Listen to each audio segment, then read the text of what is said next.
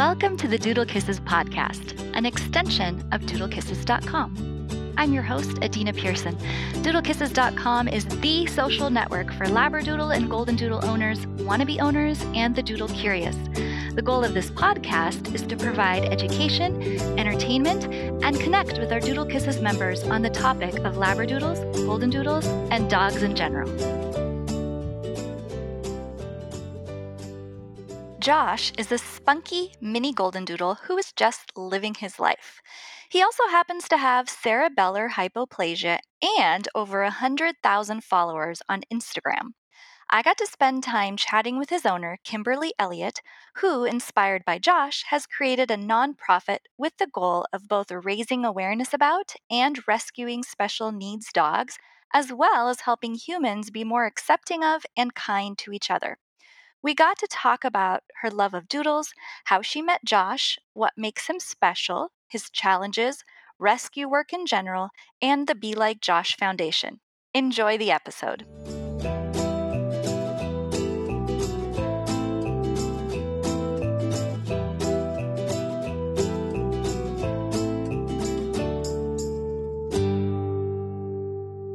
Hi, Kim. Welcome to the podcast. Hi, Adina. Thanks for having me. I'm so excited to chat with you. I don't remember when I ran across your Instagram, but I remember seeing all these little videos of Josh and I was intrigued and wanted to know more. And then I kept following you and saw that you do all sorts of wonderful rescue work. And so I thought it'd be fun to chat. Oh, absolutely. Yeah. Our Instagram page has definitely evolved since I started a couple years ago. I was actually just reflecting on that yesterday because I kind of did sort of like a re-welcome because we've had this boom in followers lately, and it kind of just reminded everyone like what we're about, what we're doing, why we're doing it.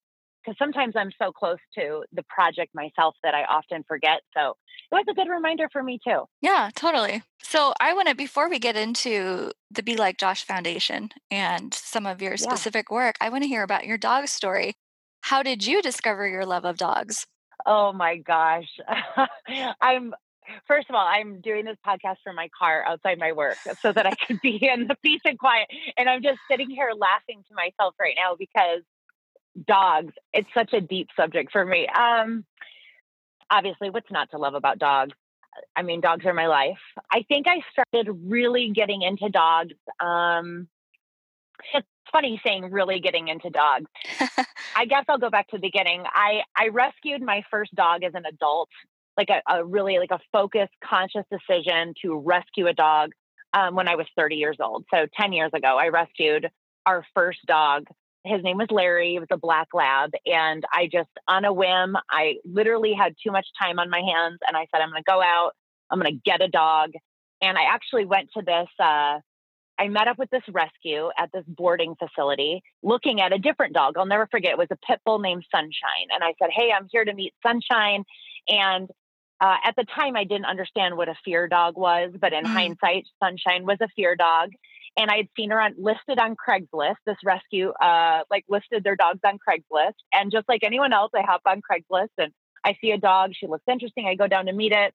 And Sunshine was not interested in meeting me. And they obviously assessed that I was not ready. I was not like a dog savvy dog owner. So I was not ready for a fear dog. And so they quickly directed me to this black lab named Larry. And I said, I was really here for Sunshine. I'm not interested in Larry. And they said, oh, let me introduce you to Larry. And so they pulled out this really overweight, tired looking black lab named Larry. And they started throwing this tennis ball for him. And he was obsessed with the ball and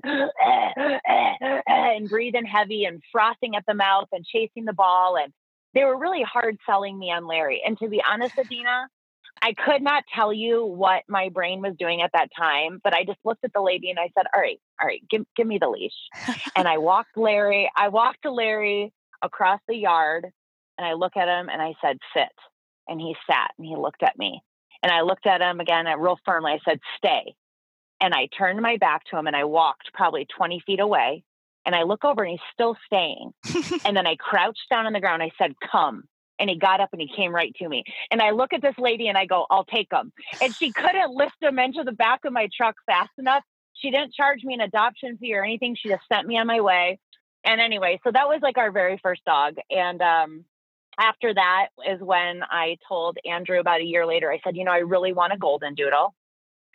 And friends of ours, his mom was breeding golden doodles, not like a breeder, but just she had a standard poodle and a golden doodle, Mac and Molly, and Mac and Molly made great puppies.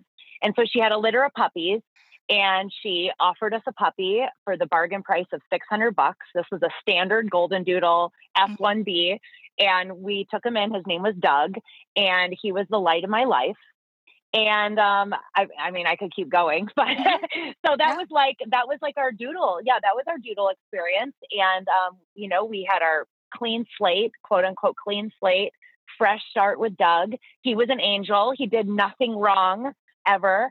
And then one day I was at like a pet adoption event, and I saw this little scraggly dog. He looked half rat, half dog. He was maybe 8 pounds.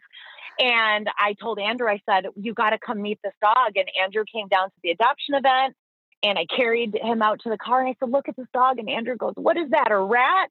And I said, I don't know. I just feel like we have to bring him home. And he looked at me and he's like, Kimberly, there's no way we can have 3 dogs. And I'm like, I know it's a lot. And I'm laughing, right? You're probably laughing because I have 6 dogs now. I'd lost count. And so I said, "Oh my God, he looks like a Kevin. Let's name him Kevin." And so that is how we really started. We had 3 dogs for a really long time. So we got Larry. A year later, we got Doug. A year later, we got Kevin. And then we had the 3 of them for a few years. And then Doug suddenly became sick one day. And literally, Adina, I took him into the vet on a Wednesday morning, and by Friday evening, he was non-responsive on the floor of the vet, and we had to put him down. He was 4 years old. He went into sudden Oh. liver failure. Yeah, and it really like my brain broke. Mhm. Andrew and I were crushed. We were not ready for that, and it took me a few months to like start feeling like I could have another dog again. And when I had that feeling, I don't know what it was, but I just felt like, my next dog's gonna be a rescue dog. And I don't know why, because yes, Larry was a rescue. Then I had a breeder dog. Then I had a rescue dog, but I wasn't like a rescue advocate. I wasn't like this passionate rescue advocate at the time. Mhm. It just happened to be how I acquired these dogs that I love, rescue and breeder. And that's when I got into rescue. Um, I started combing like the pet harbor sites looking for essentially looking for a doodle. And Mhm. it's really hard to find a doodle in rescue in Arizona. So I found doodles in New York and Texas and California, and I started applying for these doodles, and every doodle that looked like Doug. And Uh-huh. I got turned down every time. Every time they turned me down because I did not live in state. And I remember thinking, I'm like, wow, these rescues are so effed up. No one's going to give me a doodle. I'm such a great dog mom. I'm willing to drive to them. They should be paying me to Yes, take the yes. Oh doodle. my gosh. Yeah, they should be so happy that I'm going to come rescue a dog. Doodle Rock Rescue in Texas. I love them now. I understand them now.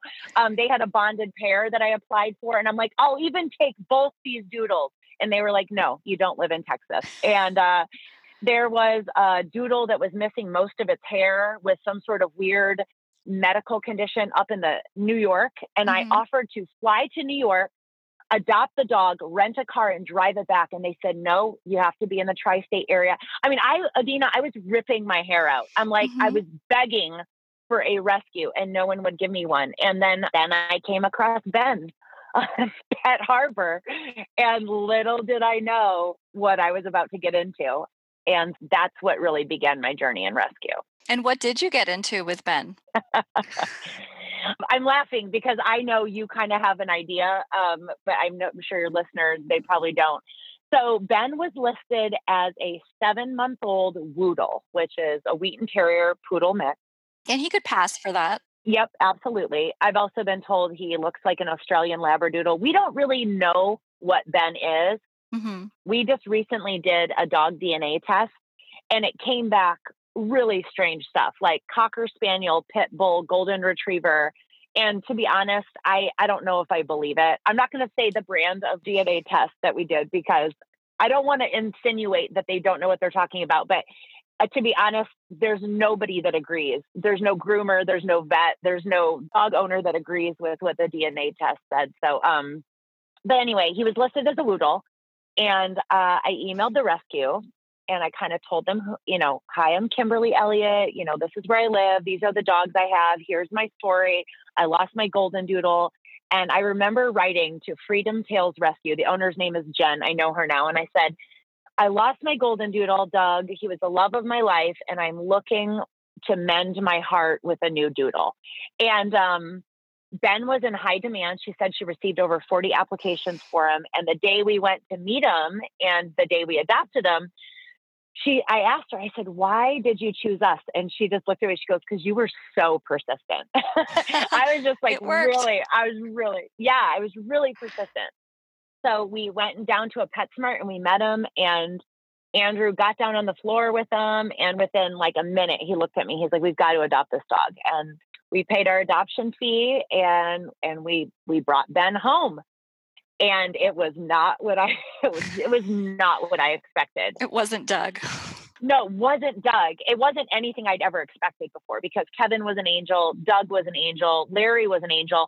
And I, of course, had it in my mind that doodles, woodles, any kind of oodles, right? The Mhm. Bernedoodles, the whatever, that anything oodle is going to be this easy to train dog and this awesome family dog, because, we always hear golden doodles and labradoodles, and I call them oodles. Everything Mhm. oodles are so smart. Perfect teddy bears. Yeah, perfect teddy bears. And Ben looks like a perfect teddy bear. I mean, he's the most beautiful, unique looking, we'll call him a Woodle or Labradoodle for conversation's sake, that you've ever seen. I mean, he melts hearts. Every time I post pictures of him, he melts hearts. So we bring him home, and so he counter surfed. That first night we made dinner, we sat down on our sofa to eat, and he jumped up and ripped the food. We were eating ham. We made burgers. We grilled out burgers. He ripped the burger out of Andrew's hand. No shame. He was food aggressive. So we fed our dogs just like out in the kitchen, all three of our dogs out in the kitchen, um, eating. I didn't know any different. Sure, you can take three dogs and put them in the same room and put bowls in front of them, because that's what Doug, Larry, and Kevin did. And I assumed that because it worked for my other trio, it'll work for this trio. And then Ben just turned one day and went after Larry, tore a hole in Larry's face. We had to get Mm. stitches on Larry. Yeah, and I freaked out. I'm like, oh my God, this dog is aggressive. Oh my Mhm. God, what do I do? This is a bad dog. This is not a good dog. I don't want this dog. I can't manage it. We tried to take him for a walk. He's pulling on the leash. He chased cars. He was like ravenous, like frothing at the mouth, barking at other dogs, high pitched barking, squealing at any other pedestrian walking by. I couldn't control him on the leash. So I used to like to walk my dogs and sip my coffee. My shirt would be covered in coffee. I'm screaming at the dog. I mean, it was really challenging. There was neighbor dogs next to us, and he would get so worked up barking at the neighbor dogs. One day we live here in the Phoenix area. So instead of fences, we have these like 6-foot cinder block walls. Mhm. He just jumped the wall one day, ran into my neighbor's yard, through Wow. their doggy door, into their home. I could go on all day, but Mhm. every dog offense you could possibly imagine, Ben was committing it. And within 2 weeks, I called the rescue and I'm like, I need help. And she's like, let me hook you up with this trainer. And I had never used a dog trainer before. And I had this preconceived notion in my head that this trainer was going to come out and he was going to be really expensive, and that he wasn't going to be able to help me, because surely I had something on my hands that, could never be fixed and everything. And this guy, Sean Waters, I'll never forget. We talked on the phone. He came out to my house and he changed my world. He came, and yes, he was there to work with Ben, but he trained me. Sean trained me. He was there for 2 hours, him and his wife, and he educated Andrew and I on what we were dealing with, why we were dealing with it, how we handle it. It started our journey with that was my first, that's when I really got to understand dogs. Mhm. Had I not had Ben and I never met this trainer, I would have never really understood dogs and like dog mentality, dog psychology, how to talk to my dogs, how to interact with my dogs. And if it wasn't for that experience, I would never have been able to welcome more dogs into my pack. So anyways, we began working with Sean. Sean's now a really good friend of mine. And I've been working with Ben and we haven't stopped. It's not a full-time job, but Ben is always in need of boundaries. He's always in need of discipline, of structure.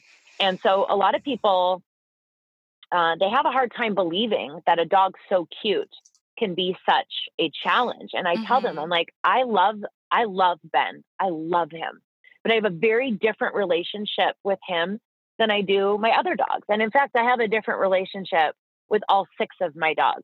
Every relationship is unique and different, just as if you were to look at members of your family or your members of your social circle. Every relationship is different. They're all my dogs, but my relationship with Ben is unique. I provide structure, boundaries, food, shelter, and that's how I show Ben love. I cannot show Ben affection and love the way I show Josh affection and love because Mhm. it's not comfortable for Ben to receive affection and love that way.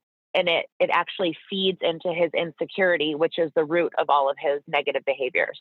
Mhm. And I could go on and on all day about Ben, but that's really like that whole journey of going through rescue, getting Ben, thinking I was getting this fluffy lover dog that was going to cuddle me and fix me. What I learned was it's actually my job to take care of Ben, not for Ben to take care of me. And I think that's probably, if someone were to say what's your hot button issue when it comes to rescue, is that demonstration right there, Yes. is that a lot of people get dogs because they're like, well, I need blank. And they want that dog to fit into blank. But the Mhm. reality is that it's really our job to care for these dogs. And that relationship might not meet your expectations, which is why I have six different dogs, to be perfectly honest. That's So, awesome. Yeah. yeah. One being cannot meet every one of your needs. Yeah, exactly. Yeah.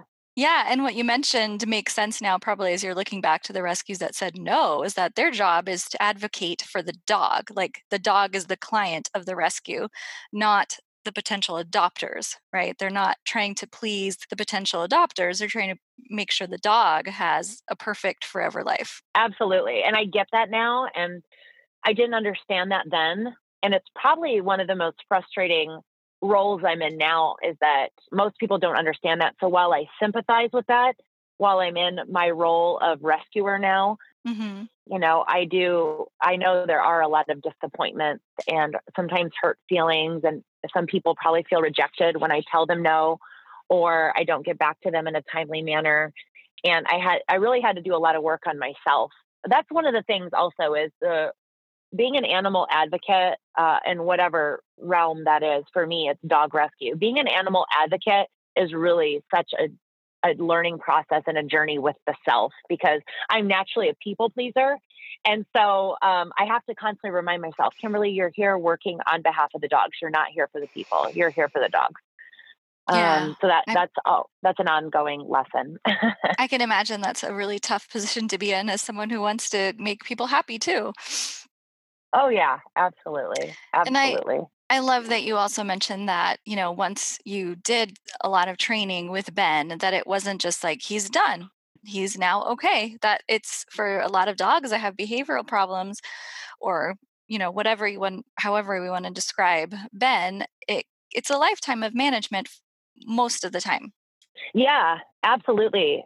I've done a couple little training videos, like really very basic training videos through our Instagram platform, because people always ask me, like, I get a lot of inquiries of problems in the home with their dogs and they want me to help them. And I always say, you got to hire a trainer. If I were to just turn my back on him and no longer enforce boundaries and no longer advocate for what Ben needs, he's just going to go right back to those same behaviors. Yeah, he might not go back as far, but he will definitely regress enough that it shows up. If I do slack off with Ben and I'm not working on the boundaries and the advocacy for his needs like I need to, I do see him regress. I do see some of his anxiety come back. I see him act out. And I'll look at Andrew and I'll say, hey, we gotta get back to it with Ben.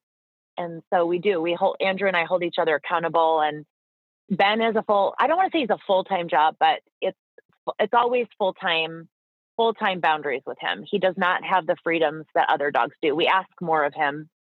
We ask him to sit in place for extended periods of time and have more crate time and just have more boundaries. And to the untrained eye, to the outsider looking in, they think, oh, wow, Ben doesn't have as much fun as the other dogs. But what they Mm, don't understand, and what took me a long time to understand, and Sean had to teach me that, is Ben doesn't feel good functioning in my pack like the other dogs. He doesn't want to make his own decisions. When Ben has to make his own decisions, he makes bad decisions.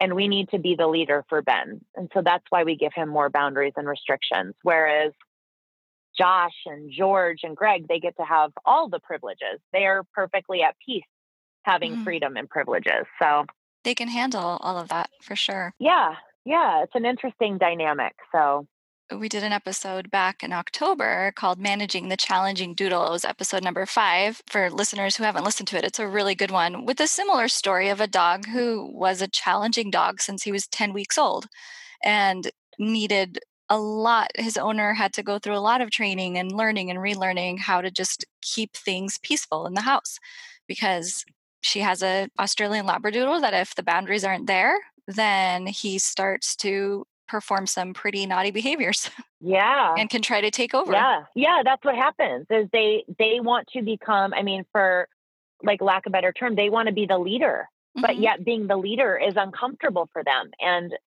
you know, the behaviors, the acting, I mean, he's bitten me, he's bitten Larry, he's bitten other dogs. It's like, you know, that's really serious stuff. And unfortunately, because doodles are so adorable, sometimes people don't lend them, you know, the respect that they deserve. You know, I think if it was, you know, a German Shepherd or a Husky or a Pit or some of these other breeds, maybe they would be more cautious. But with doodles, I feel like sometimes people don't, they forget that they're still dogs. At the end of the day, a dog is a dog is a dog. It's a species. There's just some constants that remain, even if your dog is, you know, tends to, like a lot of people love to title doodles like family dogs and put these titles on them, but Mhm. they're still dogs. They're still dogs. And actually, standard poodles can really have some challenging personality traits. And you're talking about dogs that are 50% to 75% standard poodle. I mean, that poses some challenges to some doodle owners. So, Right, right. There's breed traits and then there's just dog, and all the breeds probably have more in common with each other than they do with us across the board. yeah, absolutely. Yeah. Absolutely. And doodles, anytime a dog is really popular, there's going to be thousands of breeders and only a small percentage that are really doing a good job and starting with healthy temperaments to begin with. Oh, yeah, absolutely. Okay. I'm curious about Josh. I want to hear because I don't I really know. know how you came to find Josh in the first place. I know all about his life now.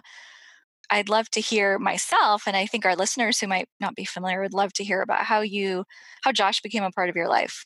Well, it's so funny. I like sitting here seriously laughing at myself because, like I said, I'm so close to my own situation that, you know, I don't see it clearly. But as I'm already thinking in my head the story that I'm about to tell you, I think, gosh, I must just, no wonder people always like to assign me these like superhuman strengths.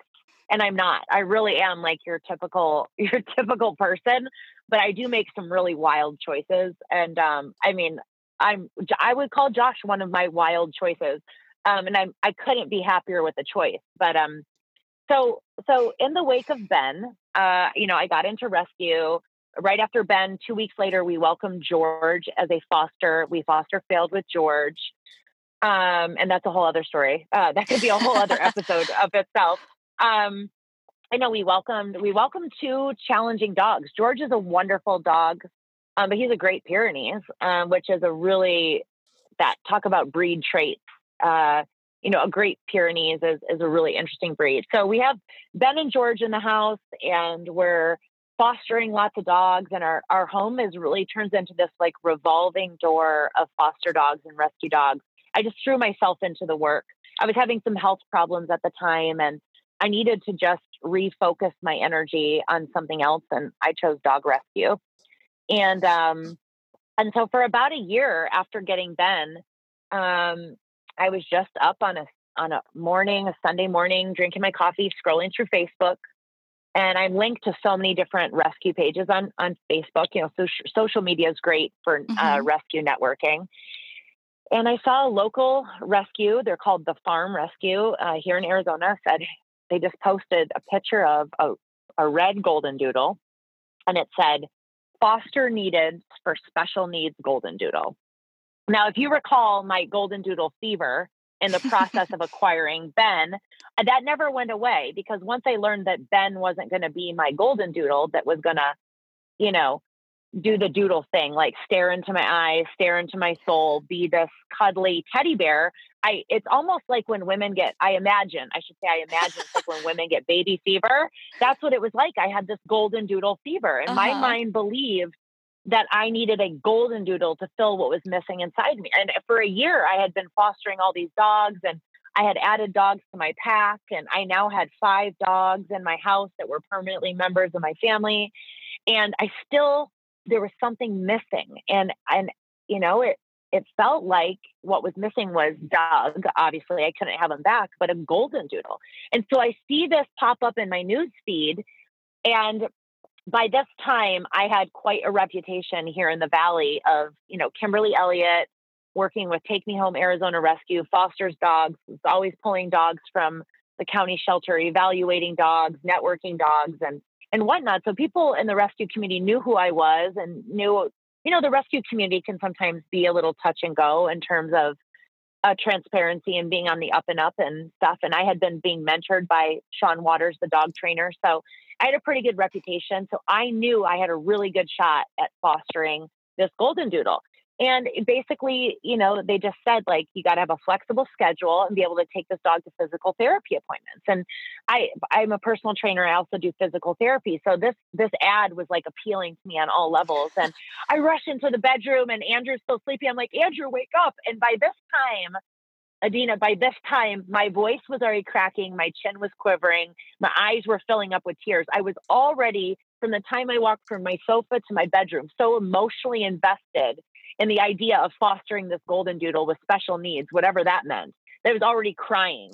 And I said, Mhm. Andrew, we're going to foster this golden doodle, and you have to say okay, and you have to like do it with me. And he's like, okay, we can do whatever you want.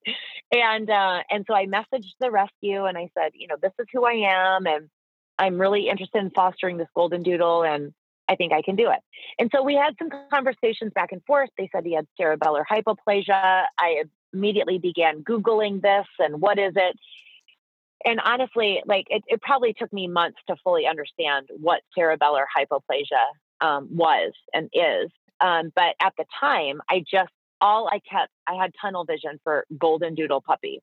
And Mhm. I knew that if I fostered this dog, that if I wanted to adopt him, that I would have first choosing to adopt because, you know, us rescues, we always let the foster kind of choose first, right? Because we don't want to, you know, if they already have a relationship with the dog. So I knew I played the long game on this one, Adina. I played the long game. I was like, I'm going to foster this dog, and then that way I'll have first choice if I Uh-huh. want to adopt.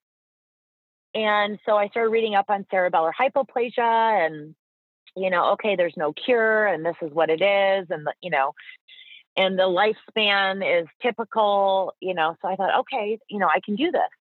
And so the rescue said, you know, just hit me up one day and they said, hey, are you home? This like a couple of days later, hey, are you home? We'd like to come over. And I thought, oh my God, they're doing a spontaneous home check. So I Mm. started like meticulously cleaning my house and everything. And, you know, I'm like scrubbing my floors and dusting and doing all this stuff. What I didn't know is they were so intimidated. They had just pulled Josh and 2 siblings from this breeder, and they had never seen anything like his condition before either. So what they were thinking was, we better bring this dog over to her and see if she can handle him. Because if Mm. she can't, we got to rule her out and we got to start finding a foster that can handle this case. So I'm thinking they're doing a home check and I'm nervous. They're thinking I'm not going to want them and they're nervous. So they come over, I come out to the front yard. They pull this red auburn curly ball of fluff out of the car. They set him down on my grass. And I'm like getting choked up right now. Ah, I fell to my knees and I like started sobbing. And I remember saying, he's perfect. He's beautiful. And he could barely walk 6, 8 steps without falling over. But the whole time, Adina, he was like, had this smile on his face, the Josh smile with these crooked Mhm. teeth. And he was just trying to walk over to me and he kept falling every couple steps. And I remember my brain was thinking, what in the F are you going to do with this dog?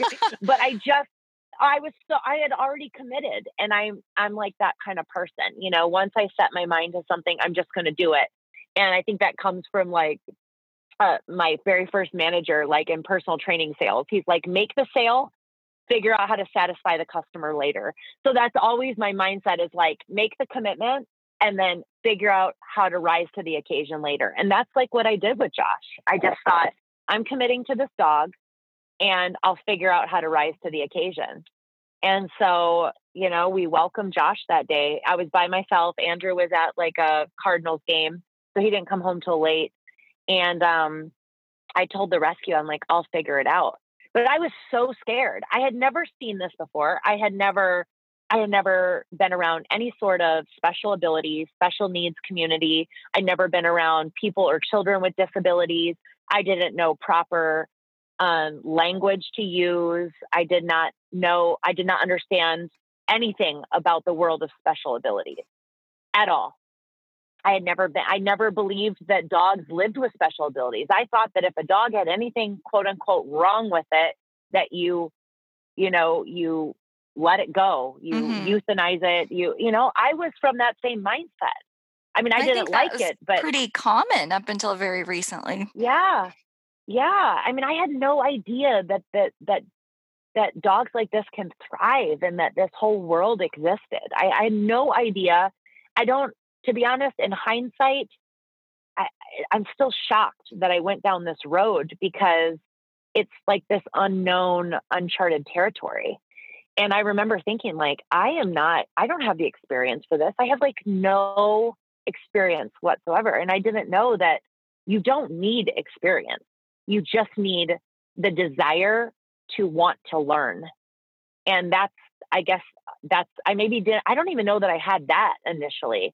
I just was hooked on Golden Doodle, to be honest. No Yeah. one believes me when I say this, but I was. You're like, however he is, he's a golden doodle and I love him. Yeah, yeah. I mean, I know that's what I mean by wild, right? Yeah, Like yeah. that's so wild.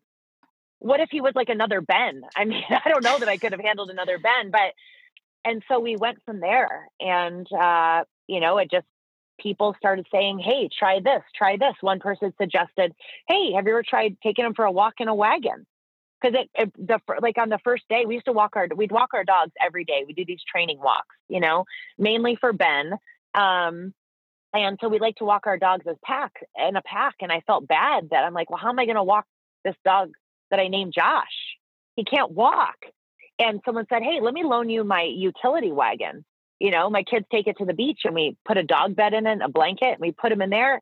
And by God, we took him for a walk. I mean, he was smiling and bobbing his head. I don't think anyone ever taken the dog for a walk before. And Uh-huh. so we became that family pulling this little yellow wagon around our neighborhood. We had a pack of dogs and a wagon, and our neighbors would literally come out in the morning, like literally like you'd see in the movies with their coffee and their bathrobes, like, look at this crazy couple, walking all these damn dogs and pulling a dog in a wagon. And that's how we started. We would pull him in a wagon and, we got a harness and kind of would guide his little wobbly body with a harness. And we just took it day by day. And there was no, like the rescue couldn't guide us because they'd never had special needs dogs. And at this point, I wasn't on social media, so I had no input from anyone. I didn't have any friends that had special needs dogs, nothing. All I had was one occupational therapist said she worked with kids that had cerebellar hypoplasia. And they just explained to me that there were some similarities to cerebral palsy. And, they told me like to do compression wrapping. I didn't even understand what compression wrapping was. And they would use big words like proprioceptive wrapping. And I didn't even understand what these Yeah. things were. This episode is sponsored by Adina Pearson Nutrition. That's right, when I'm not talking Doodle, I'm helping women of all ages find peace and joy with food. I'm a registered dietitian and certified intuitive eating counselor specializing in eating disorders, emotional eating, and breaking free from yo-yo dieting.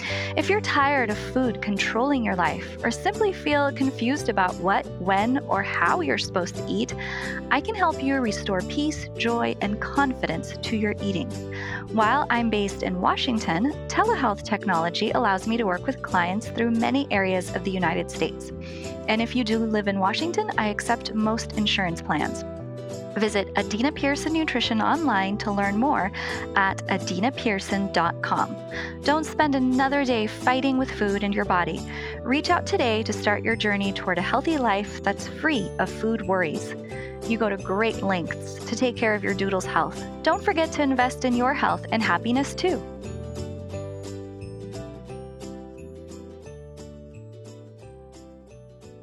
Well, I bet even your vet probably had no idea what to do with a dog like this. Yeah. So my vet, my family vet, he actually told me, walk away from this. He goes, walk away from this. Ironically, my vet, I later found out, is the same vet for Josh's breeder. And he knew about these dogs prior to me taking in Josh. And I had talked to him about it one day at the office. And I said, have you ever heard of cerebellar hypoplasia? I said, I'm getting ready to foster this golden doodle. And he looks at me so sternly, like a dad. And he looked at me, he goes, walk away from this.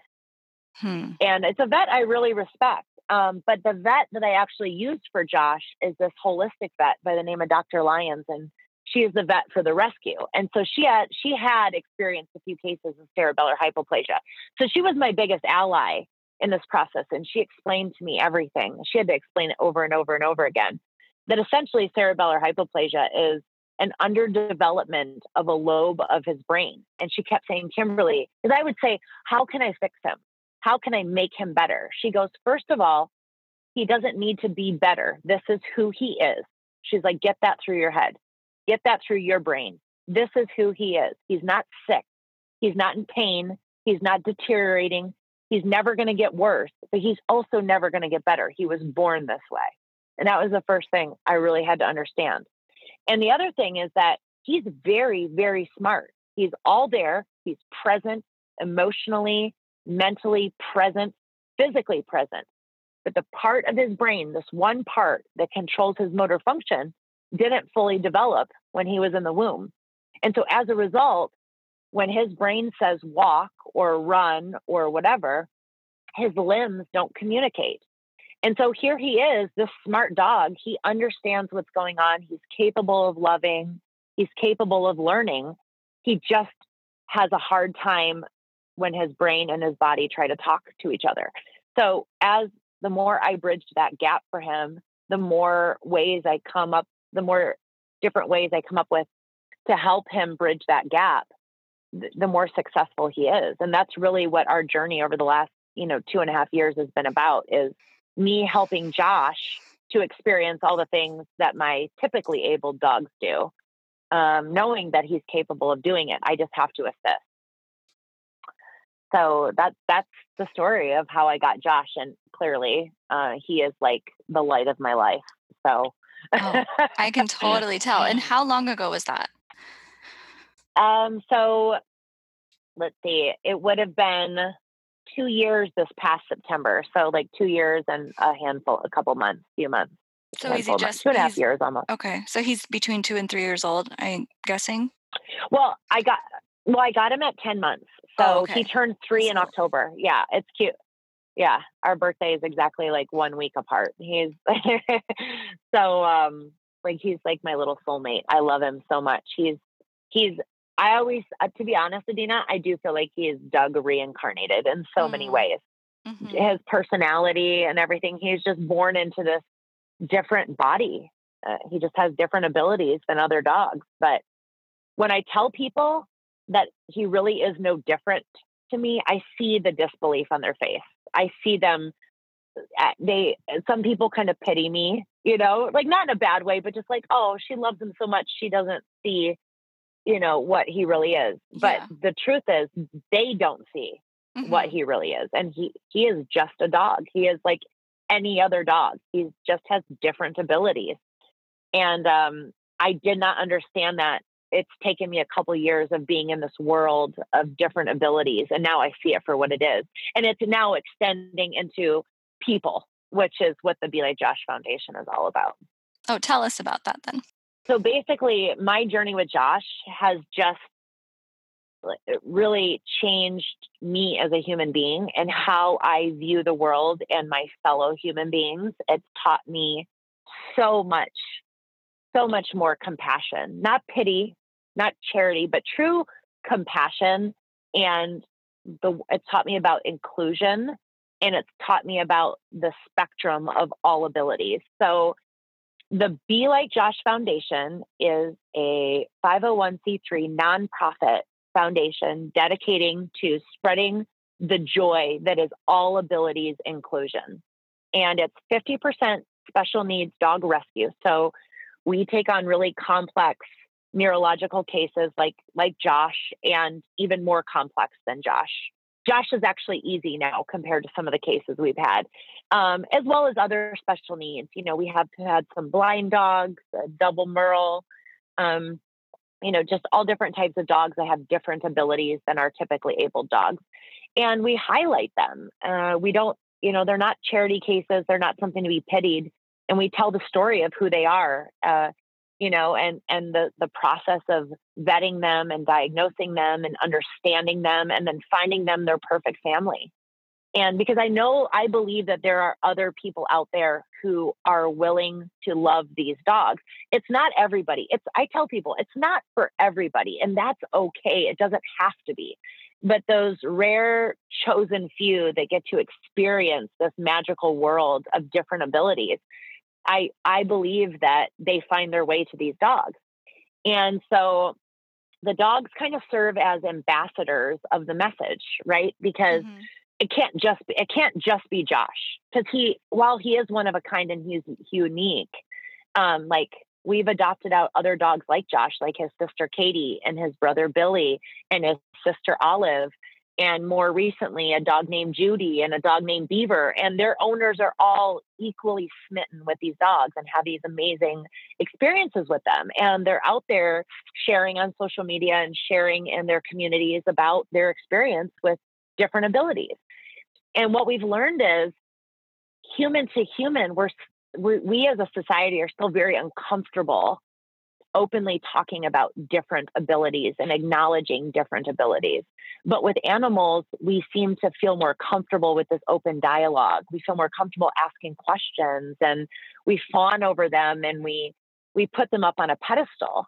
Mhm. And so what we've done with these stories about the dogs and with Josh is we go into schools and we talk to children ranging ages K through 12. So far, that's been our experience. And we take our message of all abilities inclusion. If you guys love Josh and you think Josh is so cool and you want to get your picture taken with Josh and he's so adorable, then why can we not see those same amazing, lovable traits in our human friends, our human counterparts that also have special abilities? And like I was just at a high school here in the Valley called Castile High School earlier this week, talking to eighth grade students. Well, actually, it was eighth through 12th grade about the spectrum of abilities. And I used a really good friend of mine. His name's Nish. He was a Josh follower, and he has a degenerative neurological disability. And he moved from Canada out here to Arizona. I'm his personal trainer now, and I've been working with him for a year. And he's like one of the most. I was telling the kids this, that he's like one of the most calm, smart, intuitive, just like amazing human beings I've ever met. But he has like a really challenging physical disability. And I am his friend and his personal trainer. And I have really amazing physical abilities. Like I'm a whiz kid in the gym, I'm a runner, I'm an athlete. But I really struggle. I have some invisible disabilities. I have some emotional disabilities that people can't see. So Mhm. people always tell me I'm so strong. Like people are always telling me how strong oh, Kimberly, you're so strong. And I know they see my stature, how I'm built, and that plays into it. But also they just see the way I carry myself and they assume that I am this crazy strong person. And then there's Nish, who is so mentally, emotionally just strong and solid. But he has these physical disabilities that people's eyes, they see that first Hmm. and they automatically assume things about Nish. And so I told these kids, I said, Nish sits on a spectrum of abilities, just like I sit on a spectrum of abilities. And if we're looking at a spectrum of physical abilities from 1 to 10, one being limited abilities and 10 being no limits on abilities, I'm a 10 of physical abilities, whereas Nish might be a 3. But if we were to look at an emotional ability spectrum, I'm the 3 and Nish is the 10.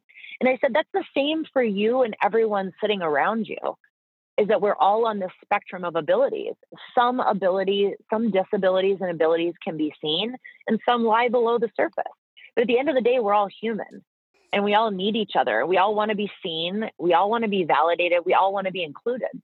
And so when I bring Josh to the schools, the kids can ask questions. And I tell them, I'm like, you can ask questions about Josh and about his disability and how I help him and what I think about him and all these different things. And you don't have to worry about choosing the perfect language. And then I teach the kids how to use more inclusive language when talking about different abilities. And I encourage them to go up to their peers of all different abilities that maybe have more limited physical abilities than them or limited emotional abilities than them, and offer them a high five or a fist bump and ask them inclusive questions like, how are you today? What do you like to do? What grade are you in? And that I try to teach them that at the end of the day, it really doesn't matter where we sit on the spectrum. We just want to be included. We just want to be liked. We just want to feel like we're part of something. And so I just encourage them to hashtag be like Josh, which is to embrace all that they have, acknowledge one another, and spread kindness and compassion. And we use Josh as like the ambassador of that. So we're like 50% rescue, 50% community outreach. And we sort of just focus on the youth and kind of bridging the gap in schools. Yeah, it's a beautiful message. Thanks. You can't help but smile when you look at Josh. And so I think to myself, like, I can't provide a Josh for everyone, but for the right families, I can find them a dog that has, different abilities. And then if I've had this huge like paradigm shift when it comes to abilities and inclusion, if they also adopt a dog of different abilities, they might have that shift and spread that message. And so it's like, I think as humans, we have a hard time connecting with one another, but a lot of us can connect with animals. And so that's really what it's about is, finding the right homes for these dogs and then hoping that that message and the relationship between them and their dog carries over to their relationship with other humans. Hmm. And I guess in my mind, that's like the end goal, right? Yeah. Is helping each other get through this lifetime. So that is the message. I love it. Love it. Now, when you said, your first day with Josh, you were really scared, like, what is this going to take? But you can rise to the occasion. I'm curious, what were the actual challenges about caring for Josh early on, and how has that changed? For those of you who aren't familiar with Josh's Instagram page, it's called Josh the Doodle. And basically, I mean, watching him, you see this happy looking, poofy doodle. He's small. How big is he? 30 pounds ish? Yeah, he's 30 pounds exactly. So, like a mini, medium. And it looks, when he's walking, it looks like he's sort of dancing while drunk. Like he's just, it Yeah, looks like a hyper dog who yeah. has no control over his limbs, and he'll move forward and he can move about, but it takes a lot of extra movements to get him to do that. And he does look super happy all the time. But I'm curious, outside of just, making sure that he doesn't run into anything or fall down, what's the actual physical work that's different about caring for Josh versus a regularly able dog? Well, I think the first thought that came to our minds was uh, like, this is going to be so inconvenient. Mhm. That was our biggest concern. Andrew and I, we don't have kids. we are kind of jet setters. And so our main concern was like, wow, this is going to be wildly inconvenient. Like, where this is, people told me like, wow, Kimberly, this is like adopting like a child with special needs, which at the time I listened going, oh yeah. And now I'm like, God, that's so offensive. Because what's wrong with that? I mean, who cares? We're all different abilities. But initially I thought, wow, this is going to be really inconvenient because the main thing with Josh is he has such severe cerebellar hypoplasia that yes, he falls all the time if I'm not advocating for him to stay upright. So essentially I have to be his legs. And I mean, imagine, okay, if you had to walk your dog outside every time he wanted to go outside and you had to hold him up to eat, hold him up to drink, hold him up to go potty, hold him up when he wants to walk from the bedroom to the kitchen. I mean, that essentially is what Josh needs. Hmm. So it was about not letting him fall and hit his head. So when he falls, he smacks his skull. Every time he smacks his skull, we risk concussions, seizures, brain bleeds, death, you name it. So it's like protecting, it's like having, when your baby first starts walking and like you start baby proofing your house so there's no sharp corners and stuff. That was the first thing we had to do was, okay, how do we keep him safe so he doesn't kill himself or injure himself? Hmm. And then after that, it was like, how do we help this dog lead a typical full dog life? How do we get him out to go potty? How do we help him eat? And to be honest, I wish I could say it's as easy as like one, two, three, but I have a harness. He wears a harness 24/7. He wears like a lightweight little harness with a handle on his back. And I sort of marionette him by grabbing the handle. We just grab the handle so he doesn't fall and we guide him. And with our other dogs being active and us being active, like the number one thing we did for Josh was increase his exercise. And just by moving his body more, he became stronger and more confident. So he does get up and walk on his own. I just have to guide him with his harness handle. So basically, it's just he doesn't go in and out our dog door and go potty on his own. We carry him out to the yard. We stand him up and stabilize him. And then we kind of guide him as he walks around looking for his place. And this takes a while. Hmm. And then once he gets into his potty position, we kind of just hold his hips and stabilize him, or we hold his harness handle so he doesn't fall. So we do that multiple times a day. And my husband and I have, constant dialogue, verbal or text. Did Josh go number one? Did Josh go number two? And he's like in a routine. So we know, okay, he didn't go number two. He's due for a number two. Who's going to stop home on their lunch break and take Josh out because he just can't go in and out like the other dogs. The other thing is feeding him. He can't really hold his head still. He's sort of like hen pecks his food. So I actually get down on the floor and I hand feed him, which sounds super bougie and self-indulgent. But prior to doing this, I kept trying to have him eat on his own. And it was just like, it would take like forever. And he just didn't eat that much. He was always underweight. So now that I actually bring the food to his mouth, Hmm. he's a healthy weight. So I hand feed him. I just sort of, it's interesting. We've been together for so long now that has really fallen into my routine as well. So when he feels me lift up on his harness handle, that kind of signals to his brain, okay, it's safe to walk. And then he'll kind of show me where he wants to go. Okay, I want to go to the sofa. And he'll start walking towards the sofa. And then I just assist him in climbing up onto the sofa. And then once I set him there and I let go of his harness, he knows, okay, I'm going to stay here until mom comes back for me. Hmm. And then if he needs me to come back for him sooner than I'm ready, he just lets me know by giving me a verbal, which is kind of like, it's not a bark. It's sort of like I'll imitate it. And everyone laughs at me, but it sounds like this. Ah! Ah! Mm. Like it's kind of like this Josh noise. And he sort of slaps his paws up and down, which says, hey, I need something. And then I Uh-huh. ask him a series of questions. I say, do you want a drink? And if he just stares, that means no. But if he does that same noise with a paw slap, that means yes, I need whatever you're saying. So he knows the commands drink, go potty, and that's basically the two things that he'll want. Or if he keeps doing that, then that means come sit with me. I want to engage with you. Since he can't get up and come to me when he wants love and affection, he has to give me the verbal, and then I go through the question. And if we get through drink and we get through potty and he doesn't want those and he's still making that noise, then that means come to me, be with me. And so I'll go sit with him and we'll kind of play and engage. and then he's sort of good. And Wow. even saying that out loud, yeah, I know. As I'm saying this out loud, I'm like, wow, this is what it's evolved into over the last 2 years. But But what a that's neat what it's evolved language into. and ability to communicate Yeah, you have. I think that's more than most people have with their dogs if their dogs start staring or barking at them. yeah. But the main thing is, a lot of people think that I probably like coddle Josh and talk to him, but I actually don't. I really try to treat him as much like a dog as I can, and I try to give him a lot of independence. I try not to give in to his every whim because he does rely on me so much. And I know that coddling dogs does lead to behavioral issues. So I really do try to ask him to self-soothe, and he does do that. He does self-soothe a lot, which is something I'm very proud of him for, considering his challenges. So he's really a remarkable guy. Is he in a crate when everybody's gone out of the house?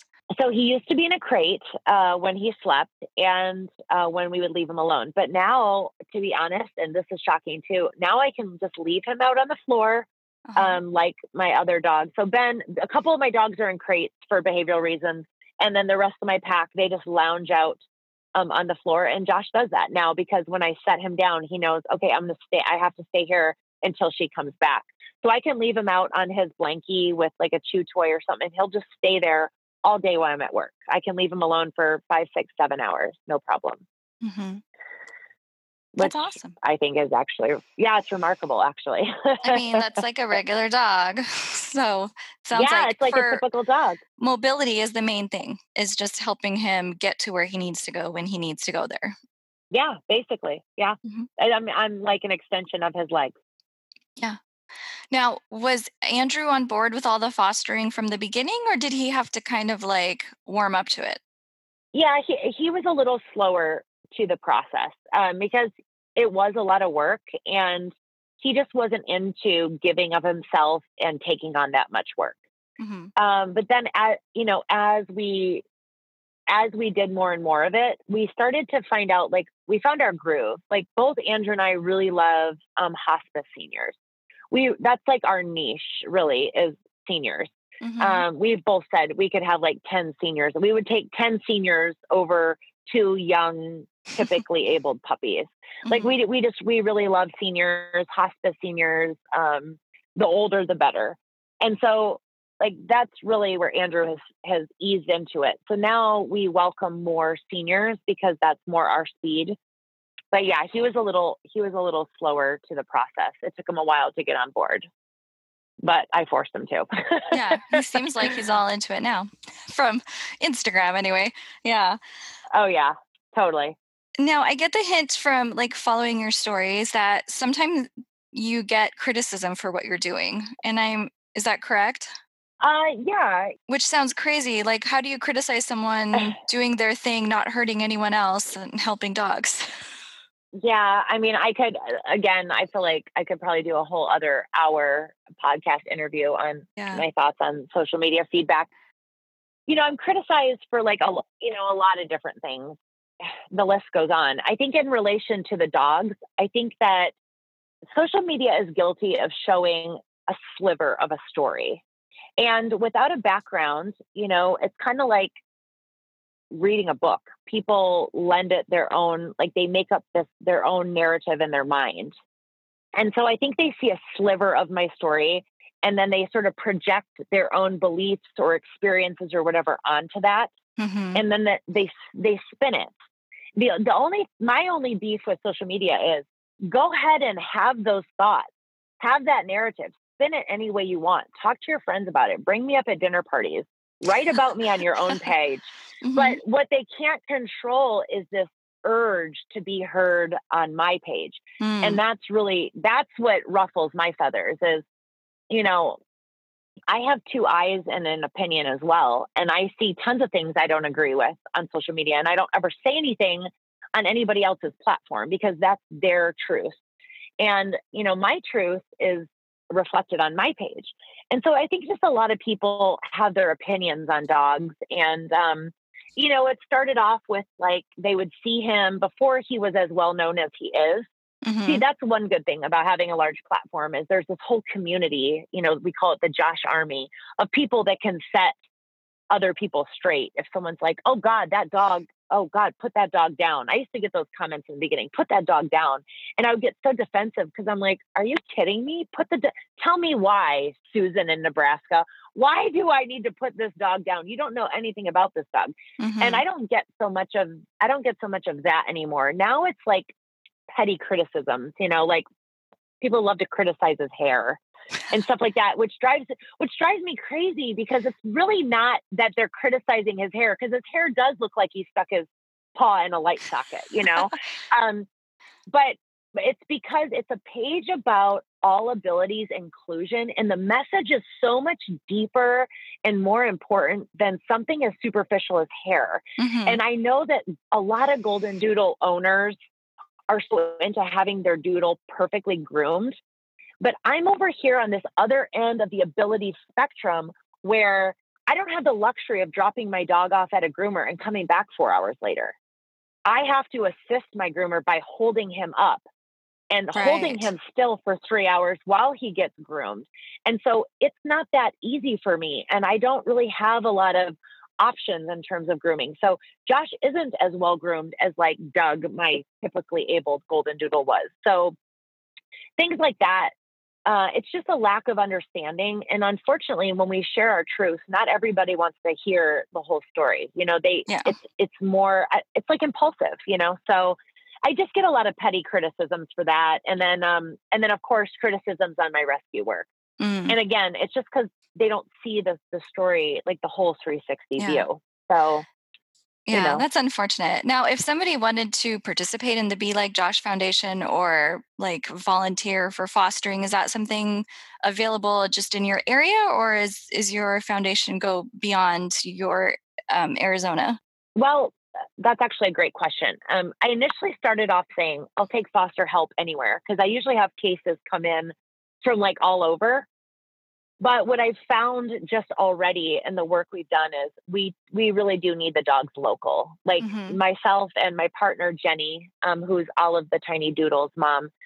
We have to have our hands on these dogs and get a gut assessment for them. So we've tried fostering abroad, but it's really difficult. So typically, yeah, if you're going to foster for the Be Like Josh Foundation, I do need them to be in Arizona, here in the Phoenix metro area. But I do like to create, and I'm in the process of creating like a whole countrywide, well, actually North American wide, including Canada, network of people that can hold and transport. So, like, say I have a case coming in from Ontario, someone has a complex neurological case. If we're taking the dog in, I do need people along the way because I usually set up like a ground transport. And it Hmm. would be great if I had someone in Ontario that could take the dog in from the breeder, hold on to it, get it fed, get it clean, get it to safety for a couple of days. Maybe I vet the dog initially from a distance so that they're safe for transport and they're initially evaluated, and then they make their journey to Arizona. So I am always expanding my network, but in terms of fostering,